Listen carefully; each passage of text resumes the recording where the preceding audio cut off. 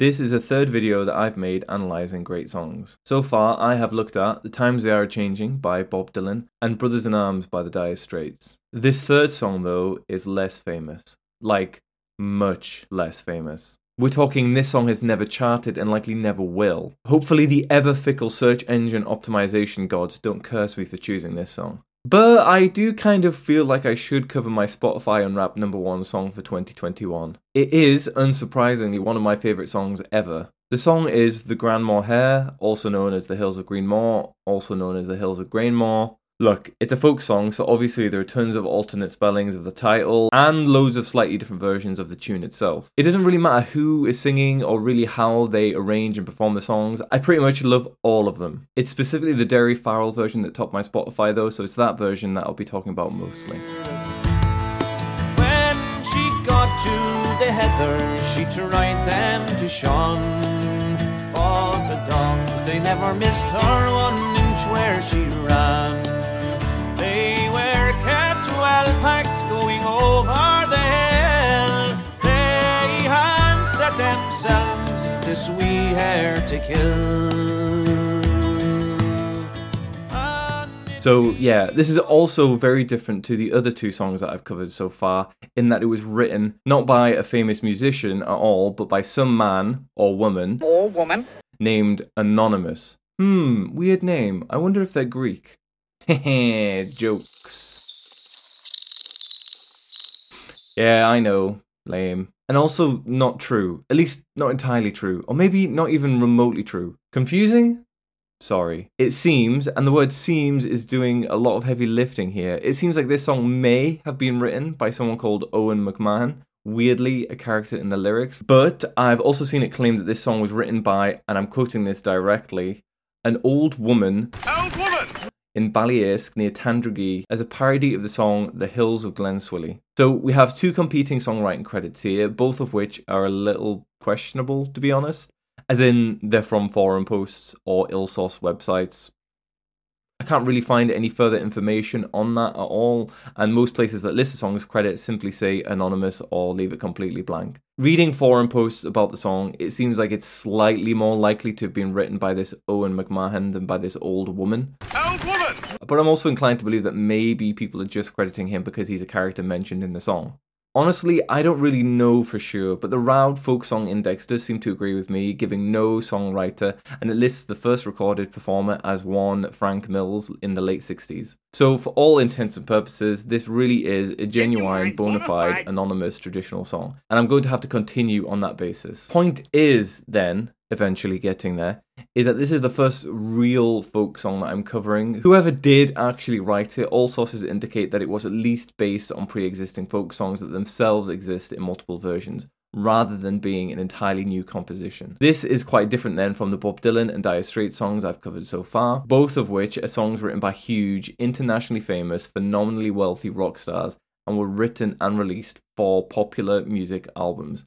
And both have sort of canonical recordings that are considered the versions. So that is to say that those two songs, folksy as they may be to whatever extent, are products, whereas The Hills of Grainmore is not. This difference is important. But why? Well, it's important because it goes to the very heart of what music is, how different music genres function, and, most importantly, what sets our expectation of the music we're listening to. If that's a little too abstract or philosophical, hopefully it becomes clearer as we make our way through this episode. Have you ever heard of Plato, Aristotle, Socrates?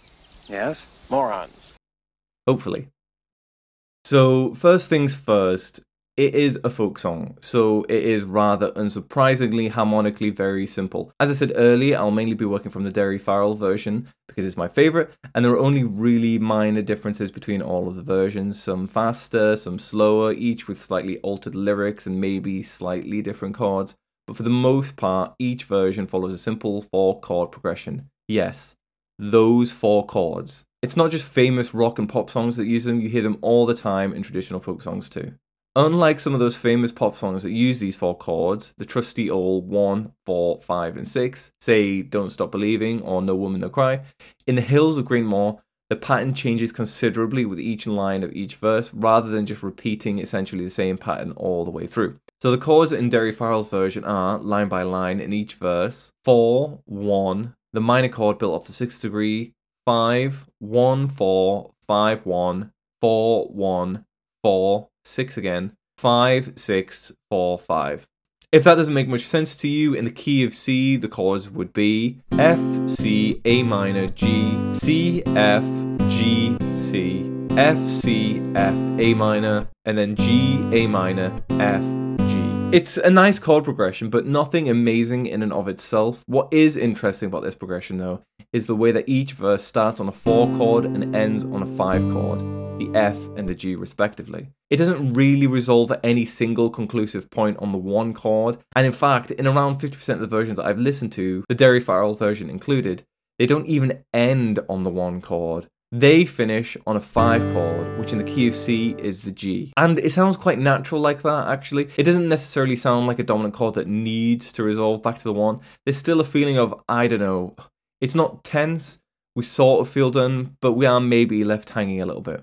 To me, this lack of any kind of definitive dominant tonic resolution throughout the song keeps everything feeling a bit circular, so the story just sort of naturally unfolds in front of you. And hey, I admit, without any chorus or reprise, the song can feel a little bit samey throughout. Ah, heck, it is just the same thing all the way through, I admit it, harmonically at least, but this just means that you end up having to pay more attention to the lyrics, which, as I'll get onto later, is where the real brilliance lies. So metrically speaking, this tune is in 6/8, so pretty standard folk fare. Interestingly though, a few versions add an extra bar of 3/8 at the end of each line as a sort of natural pause before going on to the next line. You'll hear it in the Derry Farrell version and in Anne Briggs' version too, but not in Dervish's or in Martin Simpson's. Martin Simpson's version, which is probably my second favourite version, is much slower anyway, and because it's just him and a guitar, the meter doesn't need to be and isn't super metrically strict anyway. Last Saturday morning, all the horns they did blow. To the green fields round Tassa, the huntsman did go. For to meet the bold sportsmen from around Katy Town. For none loves the sport better than the boys from Maydown. So in the versions where that extra bar does appear, we could think of it as just sometimes alternating bars of 6/8 and 9/8, or even just go ahead and call some of the lines 15/8. It kind of doesn't matter, though 15/8 is obviously a little bit clumsy and silly for this kind of song, so if you like, 6/8 and then 9/8 are those other moments. But I'm going to be honest with you, it's one of those things that doesn't really matter that much. The specifics aren't something worth getting hung up on. The general feel is 6/8, so I personally think of it still as a 6/8 song in spite of those kind of extra 3/8 notes added on occasionally. Weird time signatures and uneven bars can be unexpectedly common in folk songs where lyrics often take precedence over the music, and so performers end up having to do whatever they can to just fit extra syllables in. And sometimes, it just helps the singer breathe. Breathing is good. Take the Dubliners' version of Rocky Road to Dublin, which you non-folkies may know best from Guy Ritchie's Sherlock Holmes. Originally written as a slip jig in 9/8.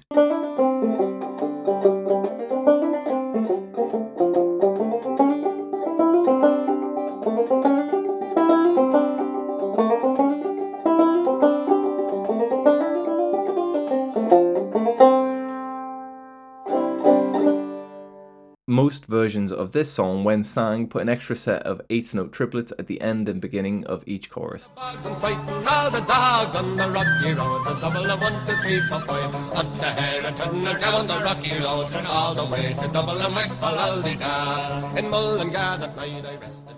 This is pretty much the same general idea as what we hear in Derry Farrell's Grainmore Hair. A little bit more time to breathe is always appreciated. Broadly speaking then, the Grainmore Hair is pretty simple. Not as simple as they come, but not far from it either. But this is folk music, not jazz, not progressive rock, it's not fusion, it's not classical. So we were never going to have insane chord progressions or ridiculous time signature shenanigans. A large part of the point of these videos is trying to push back against the, in my opinion, less interesting musical analyses that sort of go, how does this song work? By playing these chords. End of. That's just not very interesting, and it's just not very useful. Harmonic analysis isn't going to be the best tool to look at a song like this, and getting too hung up on the specifics of the time signature changes would be a bit of a distraction. That stuff just sets the general feel here. Just like paying loads of attention to jazz lyrics, when there are lyrics in jazz, would be a little bit misled. When listening to any genre, you want to be paying attention to what that genre pays attention to. In lots of jazz, this would be the harmony. In pop, it's usually the melody. In, I don't know, post-rock, it's the atmosphere, the sounds. This is all overgeneralizing a little bit, but the point I'm getting at is that in folk, the real juicy bit is usually in the lyrics. And so this is what we should pay most attention to. So this song tells a story about a hare and the people hunting it. Because this song tells a story, it's the kind of song that can kind of be spoiled. So if you don't like spoilers and you think it might impact your enjoyment, go listen to it first. I'll wait here. So, warning given, let's continue. The opening verses set the scene and they are sang from the point of view of the hunters. There are dogs, a hunting horn, it's set on a fine winter's morn, somebody spots the hare and they give chase. They eventually catch up to the hare and, unfortunately, the hare is killed. Although, interestingly, we aren't told this explicitly. Instead, we're given the hare's final words. This is a talking hare? Heck, what an imagination! What's next? A singing, dancing mouse with his own amusement park? Obviously, this isn't meant to be taken literally as some kind of magical talking hare. It's a little bit of poetic license. The hare mourns its passing and the fact that it will no longer be able to trip through the fields. Sad. Now, in some versions, for example the Dick Gowan and the Martin Simpson version, the hare ends the song cursing the hunter who kills him. Oh, my curse on my mind. Whereas in others, like Derry Farrell, Steel Eye Span, and Briggs, the curse is simply part of the narrative and is actually rephrased as blame. Oh, you may blame old MacMahon for bringing. What I like about these lyrics is, well, damn near everything. But in general, what it does is serve to situate the song in a real, living, and very specific geography. And all of this is used to tell what is ultimately a very bittersweet story. So firstly, yes, it is realistic in spite of the aforementioned talking hare. We can take the hare's final words as a bit of metaphor, or even as a sort of projected anthropomorphism from the point of view of the hunters. Throughout the song, we are given specific details about the hunt and how it is faring. We hear about the green fields, the heather, the riverbanks, the hills, the wheat fields. We actually get a bit of a tour of the area, and it sounds like kind of idyllic place, right?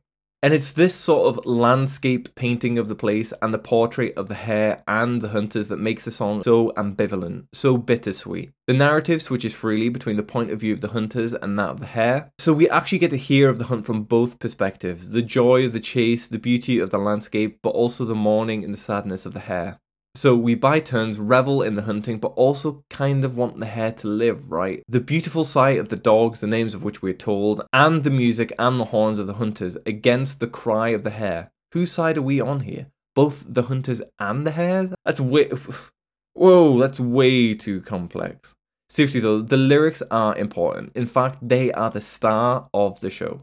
And that's why it's so weird listening to a still very nice instrumental piano version of this song by someone called Belinda O'Hooley that I found on Spotify. Not that there's anything wrong with it, but it's a little bit surplus to requirements, I feel. The song's melody is definitely good and Belinda plays it well, but we're missing our star, the lyrics.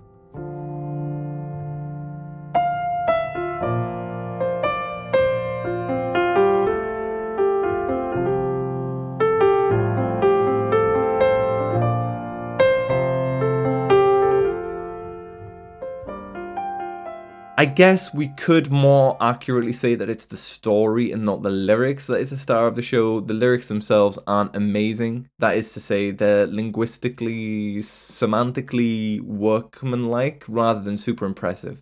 You know, rhyming couplets with the usual sort of folksy inversions and language you'd expect, but not overly sophisticated or impactful poetically. Ultimately, though, the lyrics are the story, so we can't really separate the two from each other. So, yeah. Weirdly, or actually completely appropriately, my second most listened to song of 2021 on Spotify is a song called The Cregan White Hare. Yes, another folk song about a hare. In the lowlands of Cregan there lives a white hare, and swift as the swallow that flies through the air. You may trap the world over, but none to compare to the pride of old Cregan, that bonny white hare.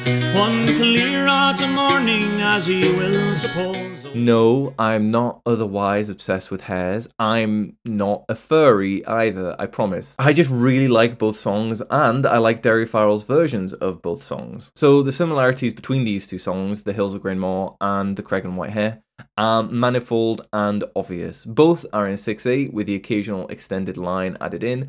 Both are telling stories about hares, and the hares in both songs are kind of remarkable in some way. In Grain Moor, we have a talking hare, and the Cregan White Hare is basically the best hare ever. It's fast, it's bonny, it's the pride of Cregan. There are, in fact, literally no other hares to which it compares. Look, it's just a great hare, okay? But, importantly, where these two songs differ is in the ending. The Cregan White Hare escapes. Well done, hare. Now, I'd love to dive into loads of details for this song as well and talk about the differences between the two, the different little details we get in one but not the other, the different focus of each song, but alas, I haven't the time. Was one written as an answer to the other? Do they both ultimately share some kind of common ancestor way back in time? It seems unlikely. The song's superficial similarities don't really go much deeper than generally 6/8 songs about hares. Different melodies, they do use the same chords but in a rather different way, and the narrative details of each are different enough to make me think otherwise. Either way, they both sit together really nicely as a sort of duo of songs about hare. In one we have that tragic ending, and in the other a much happier one that actually gives you a kind of celebratory stanza at the end celebrating how great the hare is. In both, the lyrics on the one hand show a love for the sport of hunting, and on the other, a real appreciation for a great hare. And it's that sort of ambivalence that makes them both beautiful, an awareness of nature's beauty, but also an awareness that humans destroy and kill for fun. But it's not simply a sadistic fun, just to be clear. Here's a really interesting clip of the musician Tommy Makem explaining some of the context behind The Hills of Grain Moor, before a great performance of the song by Al O'Donnell. In the little town that I come from, there were a lot of huntsmen, and they weren't the popular conception of what huntsmen you would think about them being. They didn't wear red coats and wee hats and go out riding on beautiful horses. These were farmers and blacksmiths and butchers and bakers who walked out with their hounds, and they didn't hunt for the fox, they hunted for a hare. And they loved their dogs and they loved the hare. They called their dogs lovely names like Rory and Charmer and things like that. And they always had a pet name for the hare. They called her the wee puss. And they were very fond of the hare. They never tried to kill the hare because they'd always wanted to have it there to have a hunt the next week again. There were a number of great songs written about the hunting that went on. One of the great songs in Ireland is called The Hills of Grain Moor, which is actually the next parish to which I was raised. Here to sing the song for us, The Hills of Grain Moor, is our special guest, Al O'Donnell.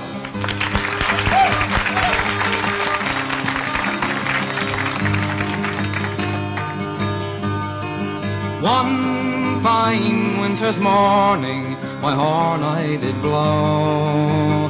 To the green fields of Caney, to hunt we did go.